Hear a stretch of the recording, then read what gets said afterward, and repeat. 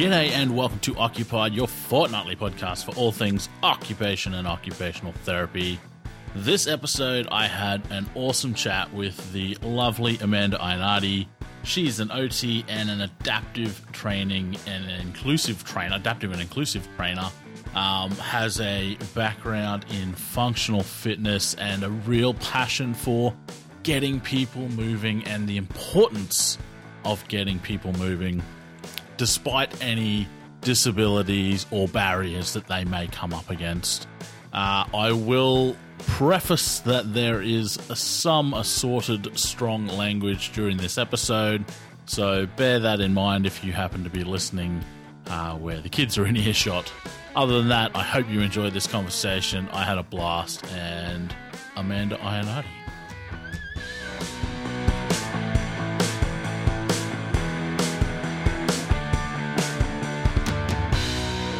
OT did find me. I fit that mold.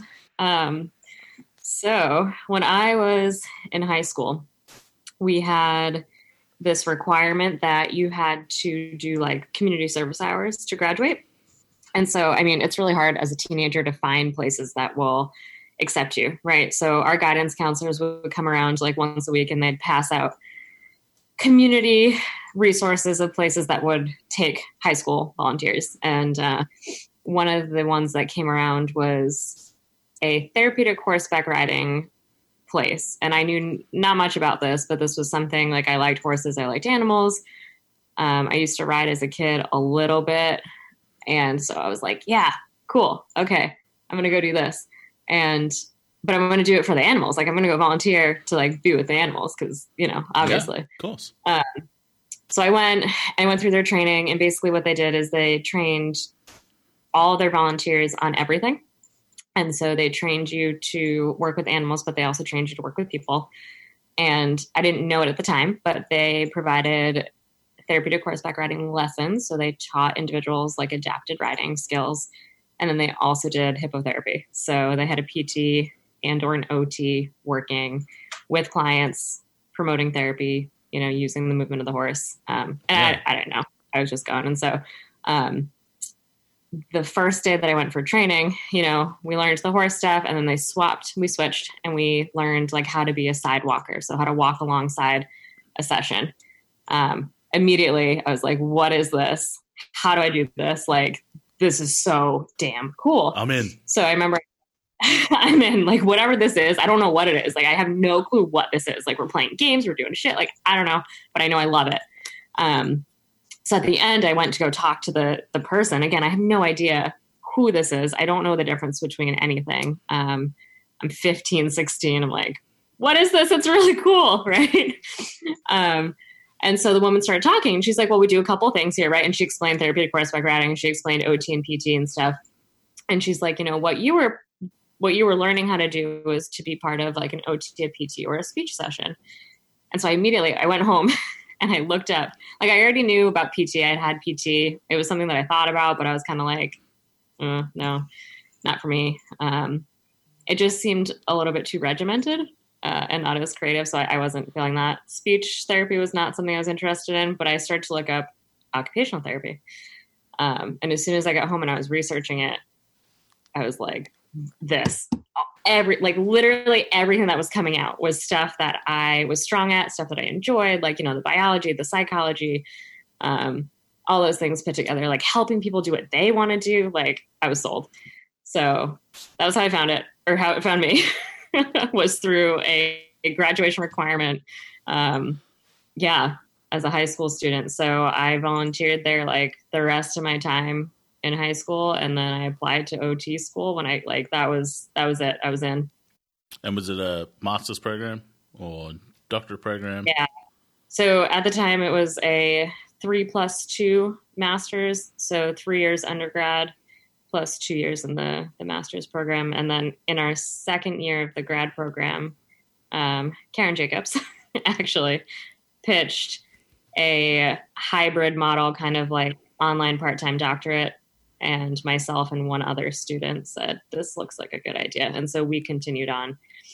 But the cool part with that was it didn't interrupt anything we were doing. So we graduated when we would have. We started working as occupational therapists when we would have. and then did the part-time online. So were you in Boston or were you doing it remote? Nope. So undergrad and grad school was Boston, and then the doctorate was remote. So you are one of Karen's students. I'm one of Karen's, yep. She'll be very excited by that. Yeah, she actually messaged me, of course, as she would, on Facebook recently, because she had shared something about ergonomics and, the home workspace. And so I shared it out on Facebook, and I had a friend from here comment with a photo of her on her laptop with her. So she's sitting on the floor with her laptop on her lap, and her dog is like under her legs, keeping her legs up. And she's like, how's this? Is this ergonomic? And Karen freaking commented on the picture and goes, can I use this? Can I have your permission to share this photo? I think I did. I think she might have shared it. I'm sure I've seen that photo. It was within the last 36 hours, and she got my friend's permission. Nuh-uh. I'm sure that it just rings. It sounds rings really a bell. Familiar, yeah. Yeah, but yes, she'll be very excited by that. If you find it, you'll have to let me know, because she said she wanted to put it in a presentation of some sort. Okay. I'm sure I've seen or something similar anyway. That's awesome. Yeah. So once you graduated, where did you end up? Where did you go first? Where were you working? What was your field? So I moved. I did my second clinical rotation. So we do the two, right? I did one up at home, which is Rhode Island for me, so up north near Boston still. The second one, I moved down to the DC area, and I picked that rotation because the OT did hippotherapy as well. So I was like, all right, let's do full circle. Sensing a pattern. Let me check this out, right? And this OT was pretty cool. She owned her own private practice clinic and used the movement of horses as part of her model. So I wanted something that I could have both, because I knew that hippotherapy required additional training. I didn't know if that was something that I would actually get into right away anyway. But to have it as a bonus was great. So I ended up down in the DC area doing that.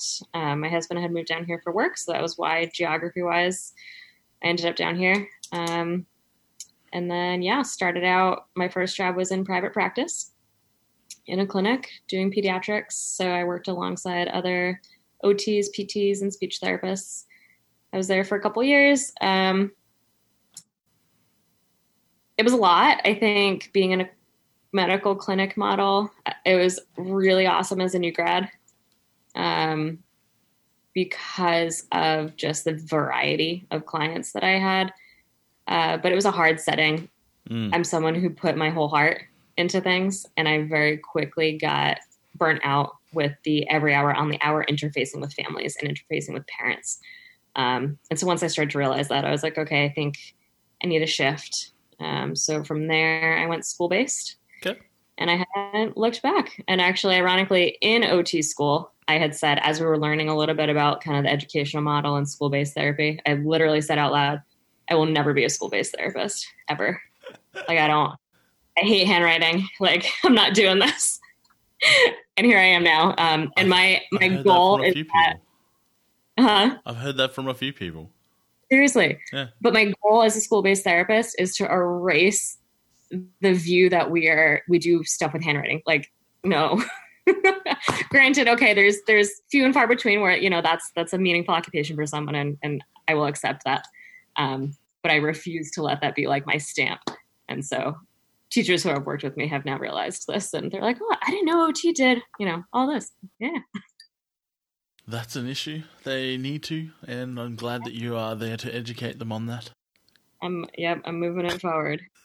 Oh my God. Taking them baby steps, that's what everyone my whole should. big thing is function, and yeah, so. Nice. Now, how does CrossFit fit into your life? Yeah, how does CrossFit fit in? So I've always been an athlete. I was a runner primarily since I was 13. Always a runner. Ran all 3 seasons throughout high school, indoor track, outdoor track, cross country, you name it. So I was a distance runner. 3 seasons. Didn't know running had a season. Oh, yeah. Shows you how far away from running I am. Right? Like, what do you mean seasons? Don't you just go out there and do it? Yeah, you can do that anytime. Yeah. No. In the fall, we would have cross country, which is where you run a 5K in the woods. That was my favorite. See, I think your winters are like more severe than ours, so you can do that any time of year here. Yeah. Maybe I don't know. Maybe we do have seasons for that. I don't know, but I've never heard Now of I have stuff to look up. I feel like I need to make this list of like get to Google. Australia cross country season. Yeah, and then indoor track is wintertime, outdoor track is springtime. And so I was always an athlete. So then throughout college, dabbled with like other athletics a little bit. I was on the crew team for Boston University for the like littlest bit of time because I'm 5'1", and so they needed coxswains. I had no fucking clue what I was doing. So but that's the little person that sits at the end and yells at everyone? Microphone. Yeah. So I did a lot of counting and like reading off of a paper that the head coach would give me, and I had no fucking clue. I was going to say, I've always wondered what I can see what's actually happening, but I'm like, there's got to be more to it than that. Like, what do they actually do? Yeah, so a lot of times we're the eyes because the rowers are facing the other way. Backwards. So we're the eyes, and actually, and I never knew this, but there's a thing in the hull of the boat. So you're sitting right in the back of the boat, and there is a string connected to the rudder, and so you're like all crammed in there, and you got this little string, and you're doing steering. This to move the little rudder. How could you not know this? That sounds like something that would be very important to know when you're doing it. Well, no, as I did it, I learned that. Like, as an observer, I never knew that was part of the job of the coxswain. And so, had a microphone, had the little voice box, would be given the piece of paper of like the workout of the day. So I would be coaching the rowers through their workout as I know jack shit about it. So I did a lot of YouTubing, and it was very stressful. That did not last long. That was not my calling. And so you're the captain of the boat. I was the little captain of the boat. Yeah, a lot of like 1, 2, 3, 4, 1, 2, 3, 4. I learned a lot. It wasn't for me. That's an important lesson for some things. It was. It really was. Right. We raced, and because we're the novice team, we raced in what is called. Have you heard of the Head of the Charles? It is like world renowned. Like, okay, it's big in the rowing community as like the race. Okay. But all the novice teams do what's called the Foot of the Charles. That's original. It's like, right. It's like the redheaded stepchild kind of like, yeah, okay, we're going to do the Foot of the Charles. So I was a participant in a Division I Foot of the Charles race for their freshman novice, like boat C, like the lowest of the low. But I was there.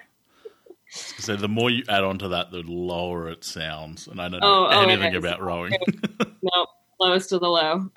So rowing didn't work out, so that wasn't for me. I met someone through like a running club. So again, I found my people, did the running club, and I met someone through running club who did CrossFit, and she was like, "Oh, Amanda, you gotta go. Like, you're gonna love it. You've gotta go." And it freaked me out. So I was like, no, I never went. Right. Which is, yeah. Why did it freak you out? Barbells, man. Like, I don't know. I just think so as a teenager, as like, whatever, like an athlete in high school, I knew the barbell as what you do for back squats. And that's all I knew. Right. And so I think I had this premonition or like whatever of being afraid of what you don't know. And so I kind of was like, oh, there's stuff I have to learn before I go do that. Right. Like, and people have that concept about it is, oh, I have to get better at whatever before I walk through the doors. And obviously now I know different. And I try and break down those walls really fast. But I was one of those people, so I get it. So I was like, yeah, thanks for the invite. Maybe next weekend, and I just kept like, oh yeah, maybe another time. I got that thing on. I can't make it. I'm just going to keep running because that's what I'm comfortable with. Right. So, all right. So then college ended. I was exposed to CrossFit like verbally, right? That was like my first, whatever, didn't go. Moved from Boston to the DC area, was looking for a community, but I was poor because I was doing my clinical rotation, being paid nothing, and whatever. So I'm like, okay, I need to find community. I don't know. Do you all have meetup.com? Was that ever a thing where you are? I don't. I think we might have similar. I don't know if we have that specifically. Okay. I know what it is, yeah. 10 years ago, yeah, there was this thing called meetup.com. And so it was like where you went to meet friends. Find friends. To find like Tinder a hobby for friends. and shit like that. Right, exactly. So I found like a running club through them. So I joined this running club. And then so I was like, okay, cool. But I also wanted to cross train, right? And like typically I'd go to a gym, but like I couldn't pay for a gym. So through this meetup website, I found a local CrossFit gym that had Saturday morning community workouts, right? So like open to the community. You don't need to be a member. You don't need to know what you're doing. Yada. I'm all in. And here I am being like, this is going to be a great compliment to my running because running is still my top priority. And it's a way to meet people. We're good. And it was right down the street. I could run there because I was under the pretense that like, I'm a runner. Running's the hardest thing. CrossFit. I'm going to run to CrossFit and run home. That didn't last long. Surprise. So that's how I found it. I started to go to this like this once a week community thing and freaking no one showed up like ever. It was usually me and the owner. So he would erase whatever the community thing was and was like, okay, we're going to have some fun. So I learned shit because I was getting, this free personal training experience. One-on-one coaching. Yeah, seriously. And he knew I had an athletic background. So he's like, yeah, okay. Yeah, you're going to do whatever the WOD was yesterday. Like, we're not doing this. So I got my feet wet. I felt more comfortable with it. All right. Long story short, joined another gym when I started to get paid for my work and could afford it. That gym closed down. Looking around for a new place. Turns out our new place was actually owned by that first place that did the community, whatever. So we reintegrated into a new community. My husband eventually joined me. I was like, I promise it's not scary. And he's like, I'm going to stick with my boot camp fitness group. It's like, I don't know. But he came over. He drank the Kool-Aid. So yeah, that's been our community ever since. Somewhere in there, I was asked if I ever considered coaching. And I was like, are you fucking kidding me? Like, no. But I thought on it and I was like, all right, let me learn more. So I got my L1, my level 1. And then in our community, you have to go through like an 8-week intensive kind of coach shadowing fieldwork experience, essentially. And I swear it was probably one of the hardest things I had ever done. Like, in addition, including OT work, including all that, like it was just really intense. Is that for your L1? No.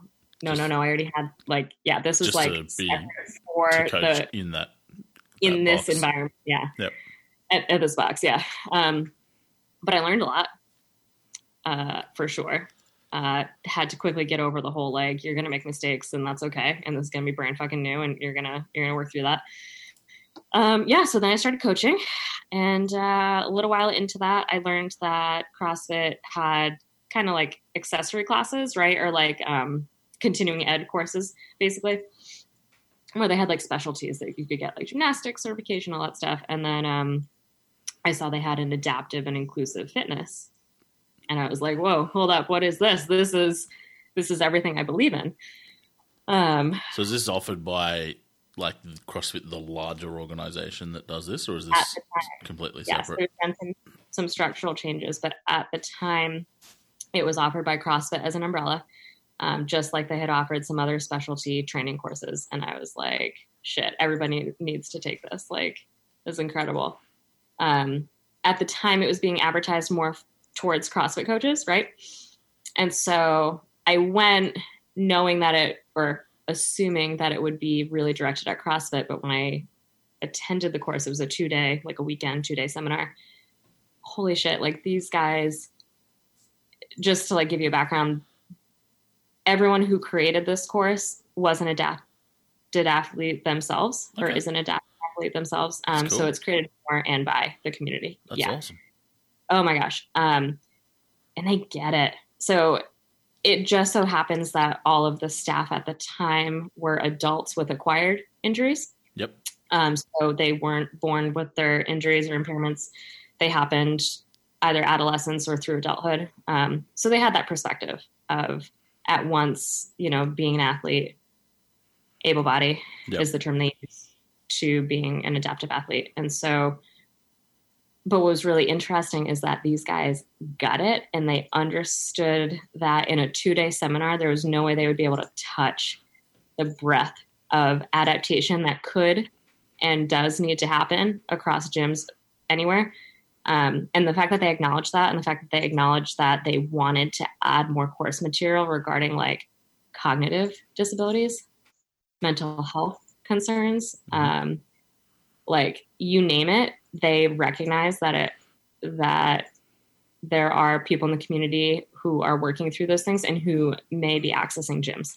And so to me, that was everything. That like, it wasn't just, a Paralympic type thing or it was fully encompassing. Yep. And so I was, shit, I got to talk to these people. And they talked about occupation, like without using our words, basically, like in a very accessible way, in a very, in a way that, again, at the time their content was for like coaches. But I think more and more they've had occupational therapists, physical therapists, adaptive phys ed people kind of starting to take their classes. So they are starting to manipulate their content a little bit. But at the time, and now they're having more adaptive athletes in their classes take the classes for their own self-knowledge, which is fucking awesome. But at the time it was a newer class, and it was geared more towards like coaches and box owners and gym owners and things like that. Some personal training maybe, but like mostly for an inclusive like class environment. And they talked about how you need to be aware of not just what the athlete's goals are coming into your gym, but what their home environment looks like and how they get from point A to point B. And they told the story of someone that they had worked with in a gym who used a wheelchair for mobility. But they did not realize until they asked that when this guy got home, he had to go up 2 flights of stairs by scooting on his butt. And so using all of that tricep and dips, right? And so by knowing that information as coaches, they're not going to blow out his triceps in a workout because they know downstairs. It's going to be smoked, right? So for like you or I to go and have a hard workout and be like, oh man, like I'm sore for a couple of days. You can't fucking do that if your mode of survival to get from your car to your house is, and so when they started to talk about, you need to be asking your athletes, you need to be asking your gym members how they go to the bathroom, how they get to their car, how they get to their apartment, what their apartment or their house or what their setup is like. Basically ADLs. They like want you to ask about ADLs. And I was like, I'm in. I'm so in for this. So yeah. So it was mainly aimed at like coaches, like you said. I think I already know the answer to this, but is this a space OTs should be pushing into? Yes. But I'm a way like out of the box, open-minded OT thinker anyway. But yeah, absolutely. I know a lot of physical therapists have started to cross into, health and fitness and CrossFit gyms for sure. I think there is a niche for OTs if you have an interest area in it, especially with a lot of the adaptive fitness things that are out there. There's a couple programs in the US at least that are so occupation-based, utilizing fitness as like a modality, basically, right? So I know of a couple CrossFit boxes or gyms where it's individuals recovering from cancer who are coming in and the class is specific for them and it becomes a community, right? So then you get just all the wonderful things that come along with community and that come along with it's groups, right? Using a meaningful occupation, which for these people happens to be fitness. And then, there's other specialty groups that I know that are out there that are meeting. There's a couple in the United States of like recovering, like drug and alcohol type groups. And the only cost is you have to have like X amount of hours sober to come in to this community. And so like, I definitely see a little pocket for OT to be available. Yeah, I do know one of those gyms. Black something. I forgot the name of it. It was owned by Chrissy May Cagney, Sounds who familiar. also started Deadlifts and Donuts. Mm-hmm. It's that person. Yes. Yeah. Yep. She's now sold it, though. She sold it to someone only last month or something. Okay. Yeah. So there's stuff out there, and it's super occupation based, and yeah.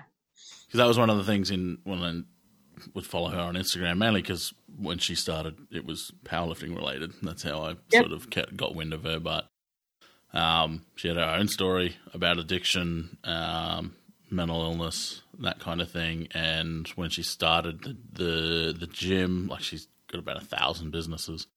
But when she started the gym, and I can't remember what it's called. I was going to say Black Rifle, but that's coffee. It's Black something, I'm sure. I'm with you. I don't have the name. I'm picturing it. Yeah. But it was, I think it's free for recovering addicts, it's her terms. And yeah, I think you're right. I think it's after, however many, like after, it's only short, like after the first week. So, because that's when it sort of starts to get hard kind of thing. And she was aiming to build a community of, people in recovery based on what she felt she would have needed if she was going through it again, because she's been there, done that kind of thing. And that's one thing I've noticed even in how you have spoken about it so far. It wasn't about, I needed a barbell, I needed all this equipment, blah, blah, blah. It was straight away, I was looking for community. It's all about community. And I think that's, yeah. And it's something that I've observed from the outside as being very strong in CrossFit. It's definitely not the only sport that sort of has that. I know powerlifting has that, probably not as strong as CrossFit because CrossFit's a lot more structured. But I think that's one thing that draws people into any barbell sport in a lot of cases. Even weightlifting, they've got their own sort of community going on. I wonder what it is about, what you think it is about, I guess I would say barbell sports or strength sports or those kinds of activities, those kinds of occupations that makes them so, I guess, adept at building communities around the activity itself. Yeah, I've reflected on that, and I think there's a lot that goes into it. I think sport in general is an umbrella, right, for a lot of reasons why people get involved and reasons that people find community within sports and like athletic events. I think specifically with things around barbell or CrossFit, you've got the individual component, but you've also got the group dynamic. And there's something too just about the intensity. And I think whenever you're doing an activity that brings about, like I think of flow, like checks and knee high flow and intensity. And when you're in that groove, that moment, there's so many endorphin connections and like happy hormones happening and just like a lot going on for your body to release and your brain to release. And I think it kind of opens the door for you maybe to be more accessible to other people around you, a little bit different than maybe a couple other activities that you might come across. I don't know. There's something about the intensity level that I think is part of it. And it's all personal and relative intensity, right? And that's something that I always try to share with people who, like, I used to be afraid of it, are like, oh, that's too intense for me, or CrossFit's so intense. And it's like, when you really understand the stimulus of intensity and what that really means, it's totally relative. Like, and I bring it into my schools, right? And so I try and explain to folks that intensity for you or me is going to feel different than the student who, has severe physical disabilities and, uses a wheelchair, but we want to get him to move through a couple sit to stands. And for that student to be able to do sit to stand for 1 minute, maybe he'll get through 2. And that's great. And that's his level of intensity. Whereas I'm going to look over here and I'm going to expect this other student in a minute to maybe do 30 sit to stands. And that's okay. Right. And so I think, yeah. And to circle back, intensity, there's something there about the group collective around intensity, because it feels the same for everyone, but it's different for everybody. Do you guys use RPE in CrossFit? Yeah. Yeah. So that's fairly, well, it's not hugely common, but it's very well known throughout powerlifting anyway, and it's essentially what you're describing there. It's your rate of perceived exertion. So, like me squatting something that might be, so it's a 1 to 10 scale, so squatting something that might be a 9 or an 8 exertion could be, well, it will be a very different weight to, say, you squatting an 8 to 9 exertion.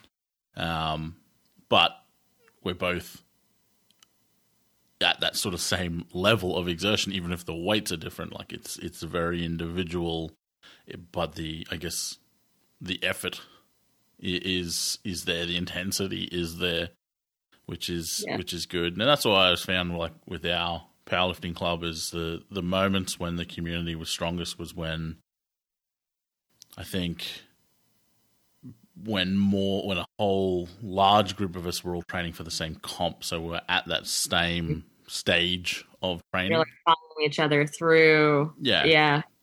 Whereas I think, and I don't know with regards to programming and that kind of stuff for CrossFit, but I would think that because everyone, you do your daily WODs, everyone's doing something similar like all the time. Whereas powerlifting, if you're different people in the same club, might be training for different comps, you'll have someone over here doing high volume, you'll have someone over here doing heavy singles, like everyone's at a different stage if you're doing different comps.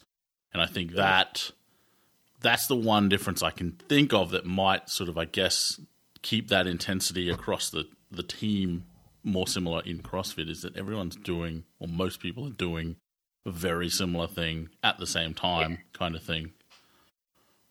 I would think so too. It sounds like in your experience, that's a little bit more siloed, right? Like you might have someone doing their own here, and it could be at high intensities, but you guys are doing different things and maybe for different reasons. Yeah. Whereas, in a CrossFit class, everyone's going through, generally speaking, and participating in the same activities where the intensity levels are the same, but maybe the actual action or the weight is different.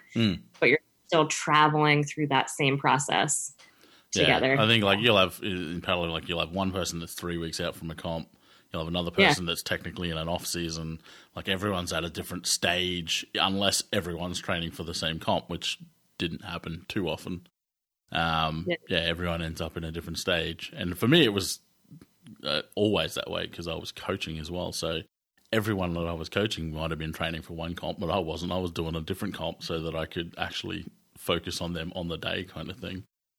So whereas, from what I've seen, CrossFit is a little more universal within the club about what training you're doing, which I think would help foster that community, because everyone at the time, at any point in time, is going through the same thing. You know, that sucked, that was awesome, whatever it is, it's probably fairly consistent across everyone that's doing it at that point in time. And you know that joke too, right, though, of like people who do CrossFit, that's all they talk about. All they talk about is CrossFit. Oh, yeah. Yeah. And so, but that's not a joke. Right. Like, I mean, there's truth. But the real to that, or the truth to that, is like you just said, so you all go through the same workout together, right? After it, you're dying, you're lamenting at how hard it was. And then, 5 minutes after that, when you've recovered, you're like, oh, man. And then you're making those further connections with people about, oh, well, this part was really hard for me, but that part was hard for you. And then there's always that common thread, right? And as humans, I think that we cling to that when maybe things get uncomfortable or whatever. And so whenever you're with a group of people and you find that connection, you're like, done. This is what we can talk about. People say it's a joke. I've experienced it enough to know that it's very real. It's a very real phenomenon. Yeah, but that's okay, because then you find your people, and okay. Yeah. Nothing wrong. I mean, if you get around a bunch of powerlifters, it's the same, but they'll still blame CrossFit for doing it. They just won't admit that they do it themselves. Yeah, there's an unspoken rivalry between CrossFit and powerlifting for a very long time. Each of them thinks their way of training is better than the other, but it's all relative. It all comes out in the wash. Right. It's changing, though. I don't know if you've kind of kept tabs on CrossFit in general and like at headquarters, some of the stuff they're pushing out, but it's very, again, here's my OT lens, population health model. Yeah. Like that's what they're going for now. And so more and more I'm seeing the connection as to what they're peddling and what I believe in as a human, and then also just as a healthcare provider. And there's some good stuff there. Yeah, I think I think the organization itself grew so fast, so quick. It was like just almost trying to almost trying to keep up with just keeping people interested and keeping things mixed up to the point where it just almost went like way off the reservation. Whereas now they're like, okay, now we've got this big audience. Let's see what we can actually do with it on terms of improving, like you said, population health, which is interesting. I think it's I'm glad it's happened. I didn't see it going, right? Because it kind of started as this intense specialty elite kind of a bubble, right? And now totally not super accessible. Let's beat people senseless and see who survives. Yeah. And now it's more coming around to, like you were saying, probably very much in line with the, I guess, the beliefs of the adaptive athletes of let's see how we can actually use this to improve people's lives as opposed to just improving their ability not to cark it in a workout. Yeah.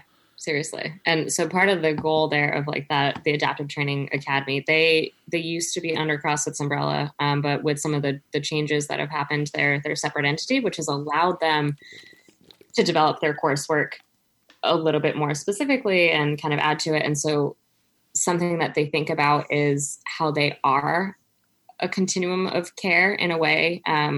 A lot of the individuals that are instructors in this course or who have founded the course have gone through that process themselves. They've gone through, physical therapy, occupational therapy, rehabilitation. And then, you hit a point where those goals are met and you're discharged into the real world, but you as a human maybe don't feel like you're where you need to be, right? Or you're missing some pieces. And so it's not my story to tell, it's their story to tell, but a lot of that is where they found this need, right? To kind of like a step create down. that.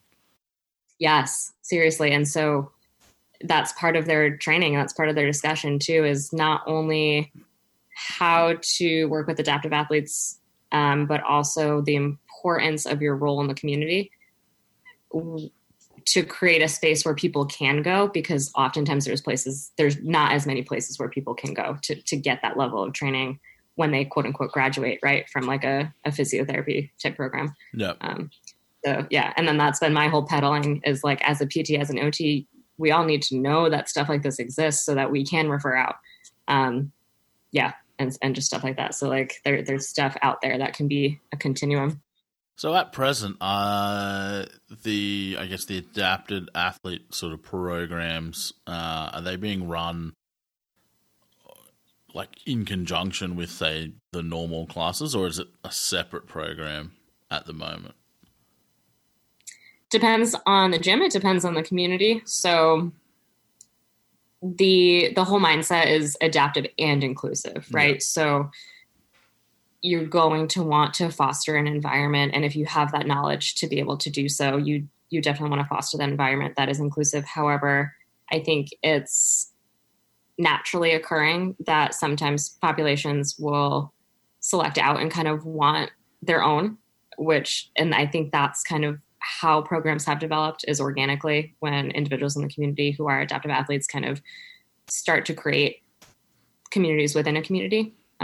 So I do know that there are gyms out there that have quote unquote separate programs. And then there are others where some of their staff are just trained in that, and so that they can adapt and be more inclusive to just whoever, so it's universal design too. I keep going back to all these, these terms that we know, but like seriously, that's what their goal is to have universal design for any gym. Because I guess the equipment list for most CrossFit gyms is fairly basic. Mm-hmm. And I've seen one thing that you've posted that I was like, wow, I didn't know that. And that was with the Concept 2 rowers. Yes. How you can essentially disassemble it and set it up for use by I someone love with a wheelchair. that. Yeah. Which, I mean, it very much, and I don't know whether it was designed that way, but it looks like it works perfectly for that. Yes. Is there any, like, what other equipment have you got or that you feel might need to be adjusted or is already set up that you can apply this universal design? Yeah. So from what I learned through the course is a lot of the stuff that people have tried themselves, right? Going into spaces that maybe didn't have specialized equipment and stuff like that. And so what we learn in the adaptive training course is to use what you've got. And it is so like, I feel like as OTs, God, we do that all the time, right? You just kind of rig up what you have.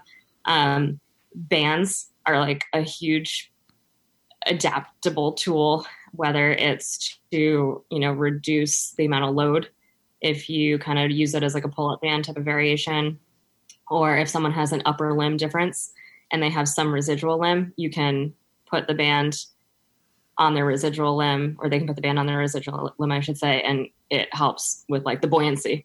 Mm-hmm. There's a whole bunch of different things. I mean, if you just like look on Instagram, there's a whole bunch of stuff, but one that blows my mind is you were saying the rower.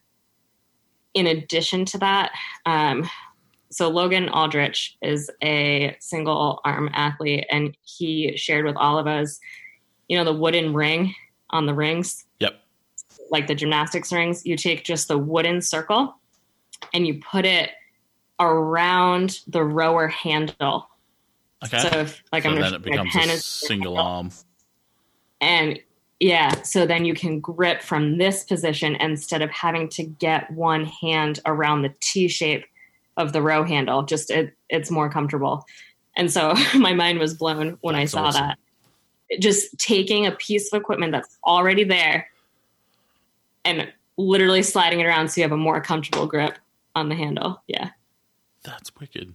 Like, they really don't, there's no specialty equipment. I mean, they talk about how, it's all individualized, right? And so some people prefer to have, it's escaping me now, but like when you're like a strap, like deadlifting straps, right? So just stuff that you might have anyway. That's what I'm thinking of. Such as using the things you've already got, but maybe using them in different ways. Yeah. There are things that have come out now, something called a mono rope. So, but you can DIY one. And basically, again, if you're a single arm athlete and you're doing the jump rope, it's essentially like, think of a PVC pipe with the ends of the jump rope in it. And then you've got one long handle in your center instead of two separate. Yeah. I didn't actually think of that. Yeah. There's stuff like that are already marketed and that exists, but there are ways to hack it and to DIY it. Well, yeah. Another one is like a yeah. Another one is a deadlift strap, which I think Logan actually markets or whatever, but it goes around a shoulder and it connects down to the barbell from the shoulder as a point of contact. Yep. I've seen previously able-bodied athletes who might have like arm injuries use that. So I've seen people with, who might have a bicep tear or something like that use a very similar thing so they can keep training without, aggravating their arm. Yeah. And that's something we talk about too, is like all of these strategies and like accommodations really for one person might just be a workaround temporarily. And that doesn't mean they're an adaptive athlete, but that also doesn't mean that you can't use the strategy or idea. And we talk a lot about the concept behind adapting versus scaling. And I love that. And how you can be like a performance level or, in our terms, RX, right? Level athlete with a slightly modified weight or a modified height to something. And those are true adaptations. That doesn't mean you're a scaled athlete. Okay. And you can still get that, like, that RX. And I just think that that's a huge mentality around things and keeps dignity. And yeah. Do they, so in the competitions, if you're doing RX as an adaptive athlete, is it still measured against all the able-bodied athletes in the same way, or are there separate categories at a competition level? Yeah, it depends on the competition. I know for like the CrossFit Open, they have a separate scoring which I'm sure there's all different opinions on that piece, but as of right now, it is scored separately. But from box to box, it's not, right. So in your hometown micro level of it, it's not. But if you go worldwide scale, as of right now, it's separate. Yeah. So that's, I guess, adding to the inclusivity of it. Uh-huh. I just found a picture of the rope thing of that guy using it, actually, Logan Aldridge. It looks pretty fancy. I think his is like, it looks like it's got bearings on either end of the stick. And it's just a skipping rope with a stick in between instead of the two handles. Which, again, I never would have even been able to come up with that as a concept, I don't think. That's awesome. And a lot of these things are just, made out of need, right? Made out of necessity, simplicity out of necessity.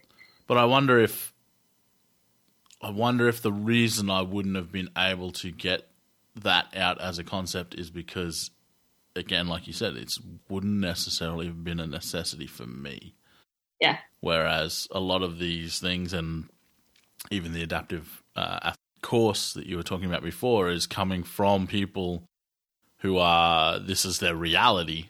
So it is their necessity. It is what they have to do to be able to participate in these activities. I wonder how, if it's even possible, how an able-bodied therapist can sort of even get into that mindset without it being, their reality. Like, how is that possible, and how do we do that?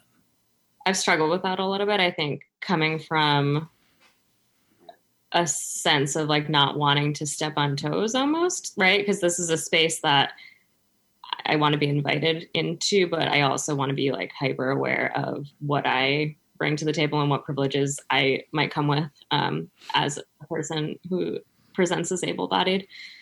So yeah, that's a good question. Kind of a culture question too.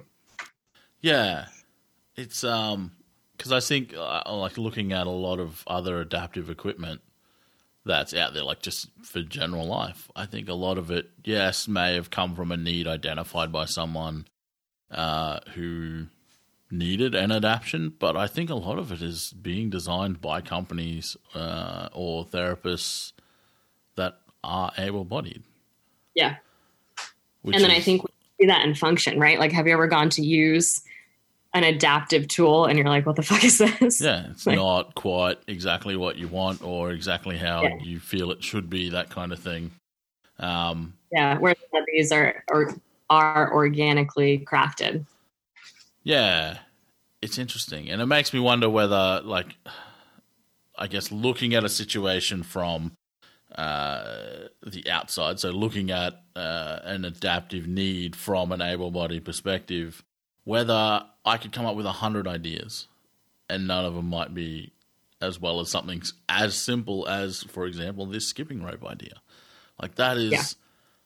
That's genius. It's a simple idea, and it looks like it would be so effective. I'm surprised. And anyone could use it. It's not, you don't need to lose a limb to be able to use it. Anyone could try it. Anyone could use it. You could use it with two hands. So I wonder if there is a way, or whether it's just a matter of we really need to be engaging better with people in that space, or a combination of both. Like, are we, I guess I'm trying to think, are we bringing an expertise to this space that is useful, or are we getting in our own way? That's a good question. Yeah.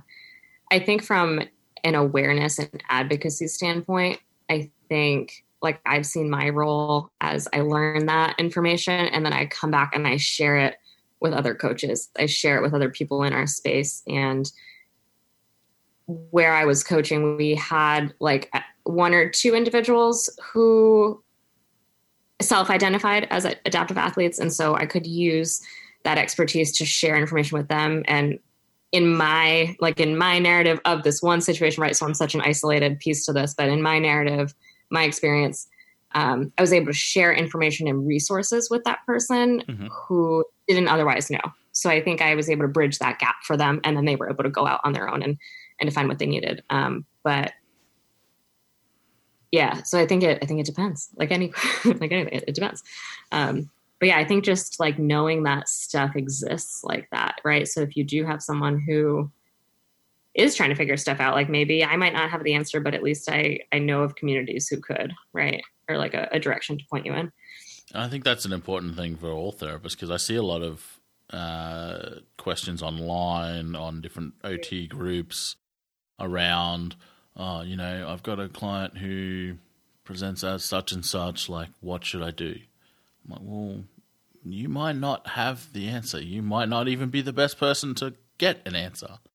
So I wonder whether, I don't think it's happening enough in any space, especially in my area of mental health. It's definitely not happening, but whether or not we need to be engaging as therapists into these communities as opposed to just engaging in our own and sort of recycling the same boring old information that's been going around for 30 years.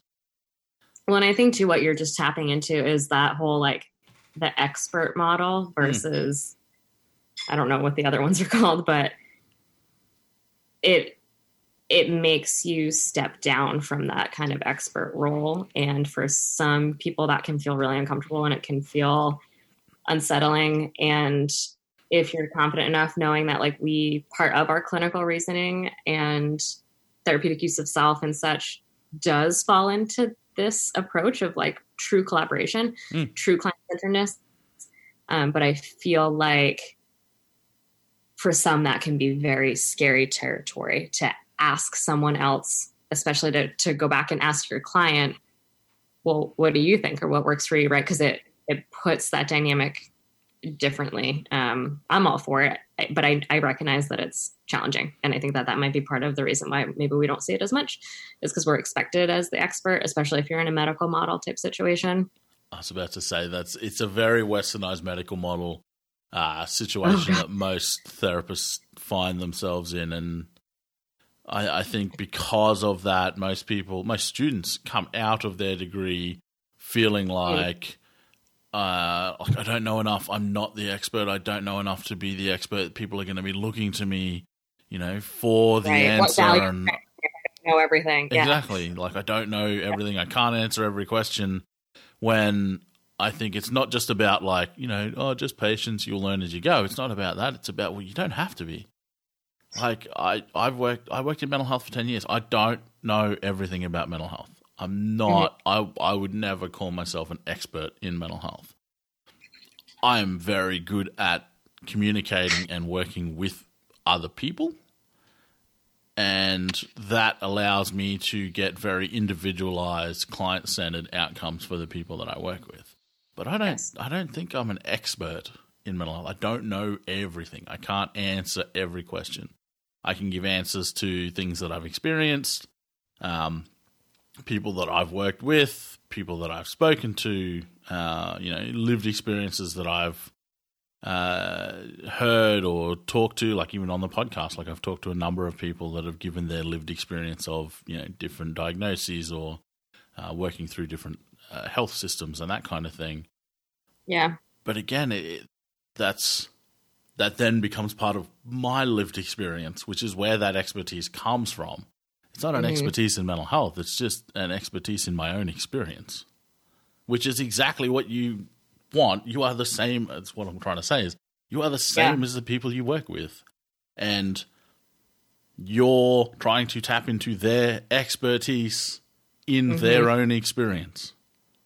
I love that way to put it. Absolutely. Yeah. The more I'm in this field, the more I realize how much just connection and communication is the foundation. Like so much more than I think is ever, I know it's touched upon, right? We learn as part of all these models that that's a piece to it, but I don't necessarily think it's emphasized enough how important it is. And I think like switching away from medical model and switching into school-based, I've really recognized that between, who I see as the client, because sometimes it's the whole school is the client. Sometimes it's administration is the client. Sometimes it's the teacher. Sometimes it's a combination of people. Sometimes it's the student and the teacher, and so just recognizing the importance of being visible and available and a communicator. Holy cow. Yeah. And that's, I 100% agree, and I've said it numerous times on the podcast and to whoever will listen, really. If you can't communicate, you've got nothing. I don't care how good you are at delivering a standardized assessment, and if you can't communicate, you're not going to be very good at that anyway. But if that's your leading skill set is, I can deliver these 15 different assessments, then you are never going to be as effective as someone who doesn't know anything about those assessments but can communicate at an exceptional level. I guarantee it. And I think that's hard because that's one of those quote unquote softer skills, right? Yeah. And that it gets personal. It gets personal really quickly when it's not a knowledge base, but it's more of a kind of like a softer skill. And that's not to say that someone couldn't practice that or improve on that, but I definitely think there's some preconceived notions about being, I'm a good communicator, or, I'm just not. And that's just how it is. And it can put people in some boxes. And I think, we're always taught to self-reflect as clinicians. And I think that's a hard one. And I do wonder whether it does partly come down to, I guess, almost the universal perspective that going to university is about gaining knowledge, as opposed to going to university is about training you to be a better person. Not just a better therapist, but I think it's I think if it was looked more like, say, even the connotation of, say, an apprenticeship is learned, it's looked at as, shadowing and learning on the job, and you are training to be an electrician, a plumber, a builder, etc. Whereas you go to university to get a qualification, you go to university to gain knowledge. When I think if we looked at it, even just on that sort of fundamental level as I'm going to university to train to be an OT, just that subtle shift, and I know some people are going to go, it's semantics, but unfortunately semantics matter. So, but I think that subtle shift in just the attitude towards training is, all of a sudden you are training to do the job, as opposed to I'm going to get all this knowledge and then I'm going to go out there and I'm going to put it to use. I don't know how. Yeah, I've always been under the impression that for the most part, any safe and welcomed experience is an experience that is going to impact your ability to be a better clinician, right? So, those classes that you maybe before you found OT or whatever it was, I know people that were in my program worked in business for years and years and years. And then they were worried coming into kind of a healthcare model. They're entering grad school after 10 or so years in the business field, and they're entering OT school. And I remember there was some feelings of, kind of separation of, what can I bring? And I just remember being like, wow, just my lens of it was, you bring so much information that I don't have, nor will I ever have, because you have that lived experience that's so critically different. And you're going to have clients that have lived experiences of yours that are so critically different. And I bet you're going to connect on a different level than I could because of that lived experience. And I just think I don't know, I'm in that belief that as many experiences as possible, just build that foundation, kind of your bag of tricks to pull from, right? Things to connect. And I think that fits really well with the, I guess, training versus learning analogy, in that when you go to university, you're not we're, as a lecturer, we are providing you with an occupational therapy lens, but we're not replacing what you've already got. It's just another one. Yeah. So, if you've got a business background or an athletic background or, I don't know, an IT background, whatever your background is, we're then just adding an OT lens to that, and your combination of those lenses is going to be what makes you as an individual clinician. Yeah. No one comes away with, I used to be a businessman, but now I'm an OT. It doesn't work like that. We're not just all right, take this one out, replace it with this one. It's not the Matrix. Yeah, right. And then it's wild too, because then we're all practicing. I think about this sometimes, that we're all practicing the quote unquote same thing, but it's so individualized because of what we bring as individual therapists. It's crazy. It's just wild. And then because of that, you do have a million and one different interpretations of what we do because everyone has their own little lens on top of the lens that we're trained to have. Yeah. And I think that's like something I've been doing recently. I've been speaking to a lot of people who have essentially taken that, I guess, their pre-OT lens, like their passion, the thing that they love, and added their OT lens to it and are starting or are working in sort of private practice, turned that into, you know, a really occupation-based private practice, and they're doing what they love doing. So I recorded an episode the other day with Amy, who essentially runs a not-for-profit surf therapy I know program. Her. Yeah. So, out in California. No, she's Australian. Oh, all right. Well, there's a couple of folks on our end of town who do some great stuff. But yeah, tell me more. She was telling me that there's an international surf therapy conference in California, so there is quite a few, I think, in like similar programs in California. But she's grown up surfing, loves surfing. Yeah, has started a practice where she gets to take kids surfing and all the benefits that come along with engaging in that occupation. I've recorded with the guys from Sense Rugby before, who, you know, Jesse is an international rugby player, and now they've incorporated that and started a private practice that involves getting kids into rugby and using the rugby and the training and everything that goes along with that as the therapy. Spoken with like Laura Figueroa and another one, Brad, who's in Australia, who do their practice outdoors, you know, walking through the forest or the jungle or wherever they are, whatever country they're in, probably not the jungle, but out in the outdoors. Yeah, one of my guys recently separated and launched, you know, a private practice with outdoor OT. Yeah. I love it. It's incredible. And like, in what other spaces can you have that as a profession, you know? Like, exactly. I don't know. Exactly. And I think that's where OT, I'm really enjoying hearing more and more stories like that, because I think these are the people that are really, to me, they really get what OT actually can offer. Mm-hmm.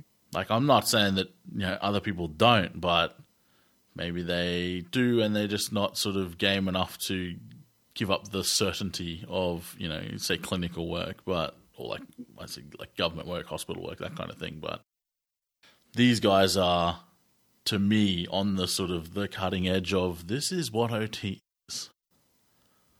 So now, after that long rambling, here comes the question. Here we go. How long till you start a CrossFit private practice? Yeah. So I think the first time you asked me to talk, I was like backpedaling out of it. Because I was like, I don't know the answers. I don't know when this is going to happen. But, you know, I'm realizing more and more I don't need to separate. No. And that to me is the coolest damn realization. So I'm learning that I love being in schools because I'm in the context of where everything happens. Whereas sometimes with clinic, you do have that separation, right? And so I'm learning that I can apply population health models and I can pull in my knowledge of CrossFit and high intensity and functional movement and freaking embed it in students' daily lives. And so I think before, I thought my answer maybe 6 months ago, a year ago, was, okay, how can I make this a private practice opportunity? Like, for sure. But now my lens has shifted. And not to say that it won't ever happen, but I really, truly see an ability to bring the knowledge around intensity specifically and functional movement and how it impacts daily living, how it impacts self-regulation, and how it impacts a big part of what I do. I'm in like secondary school, so middle and high school, and kind of like a pre-vocational type program, and how much you need physical capacity and endurance. Not always, I'm not saying it's everything, but it's a big piece of the types of jobs that our students go into. And where are they training? Are they getting that information, right? And so I'm seeing this gap. And I'm really excited to start to really plug in what I know and kind of build capacity in others, right? Because in schools, it can't just be me. It won't ever take hold. Yep. I'm okay being that crazy person that asks everybody to stand while they work and to squat as much as possible. That's fine. But I need to get the buy-in from others for it to even matter, right? Because I can see a kid once a month and it's going to be like, okay, great. You're like the squat lady. Cool. But it's getting that buy-in from others and to like share the research. And there's a lot out there about how building those physical capacity skills and how it impacts life skills and vocational skills down the line. So that's awesome. That's my new lens, is to not separate it, but to pull it in. That's awesome. Love it. Love it. Is there anything else you wanted to cover? I mean, I could talk forever about OT, but you know. That's a good sign. I like that. Oh man, I'm like, so I just think it's ever changing and so dynamic. And just when I think I've got a hold on it, I totally don't. That's good too, because it keeps it interesting. Yeah, for sure. Yep. I think that's it. I don't know. I mean, we can always do another one later if there's something else that comes up. Yeah, everybody. We all need to move more. We all need to move more. That's what I'll end on. Like, and my heart and head are full of resources about how much we're all moving and how much kids are moving and how much they're not moving. And if you add disability as a factor to that, people are just not getting what their mind and what their body need in terms of movement. And I think there's so much we can do as occupational therapists to help support that. Again, if it's meaningful, right? And then you get that whole battle of client-centeredness because maybe it's not meaningful to someone. And I love that you did that podcast on like the dark side of occupation. Because what about if being sedentary is truly meaningful to somebody? And then that's okay. That's okay. But maybe our role is to educate at that point, right? So yeah, it's complicated, but it's great. It is complicated. If it was boring, if it was easy, everyone would do it. Man, humans, we're all just like, it's awesome. Humans are great. Well, I'm glad you think that because we don't have much choice. Yeah, I'm an optimist, so like for sure, there's lots to human traits that are not so great, but I think as a whole, humans are great. Yep. I'll finish on that one. That could be the quote for the episode. As a whole, humans are great.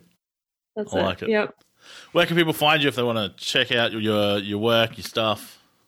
Yeah, I'm still figuring it all out. But as a colleague of mine told me, 80% fuck it, send it. So I'm pushing more stuff out there. Are you going to have to bleep me out now? It's fine. I'll just put an explicit logo on it. It's fine. Perfect. I figured I knew you were the audience that was okay. So it's good. Yeah, I am on Instagram as promoting_strength. And the OT of promoting is capitalized, right? See what I did there? Promoting strength. You can find me on there. It's probably the easiest. You can email me as well, but I say let's give the Instagram a shot. And I'm Amanda Iannotti. You can look me up.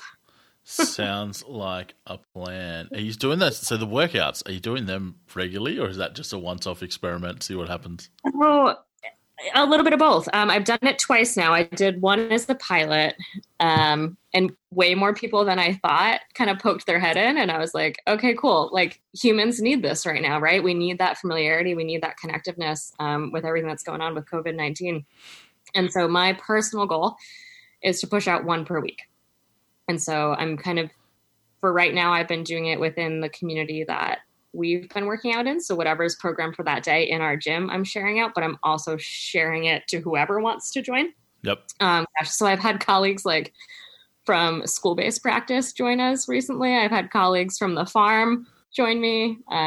We had people from back home up in Rhode Island randomly log in and join. So yeah, I'm playing with this whole Instagram Live platform and Zoom. I'm learning how to do that. Yeah. I saw that. I did see that. Yeah.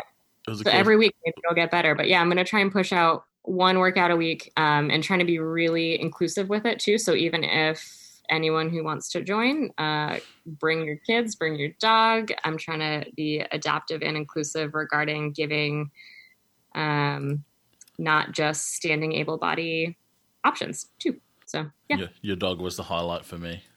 Oh my gosh. Just, I do love just her. laying there like, I think it was chewing on a bone or something, just in the middle. Yeah. And just Yeah. in the middle, just no cares. She'll stress chew. So she'll like, if we're not paying attention to her, she'll like go get her antler and like gnaw on it out of like, I don't know, like look at me, you know? Yeah. But there were a couple of times in the beginning and she loves, and this, I don't know if your dog does this, but she loves sweat. So like, as I started to work out, she's like licking my leg, and then I go to do sit-ups and she's like in my armpit, and I'm like, okay, great. Here we are on Instagram Live, like a true snapshot into our lives now. But you know what? Again, I love humans. Yeah, we all are doing weird shit right now. We're all in our living rooms, like trying to navigate working and living and working out and dogs and partners and kids, like whatever. Yeah. It's all there. It's all there. I said to someone recently, one of my private clients, she had sent me like a video of her daughter. And so I did a video response back, and like, I would never do something like that. Right. And so I think I said in my email, I think a lot of this is breaking down the barriers to what is professional and what is human connection, and just letting go of some of that shield that we for some reason, like feel like we need to have as professionals. Yeah. Just letting go and like, yep, this is me in my living room. My dog is licking my armpit. Like, we're all in it. I don't know. And now, great, this is going to be saved for some podcast for all to find and listen to. That's right. I'll edit that little bit out.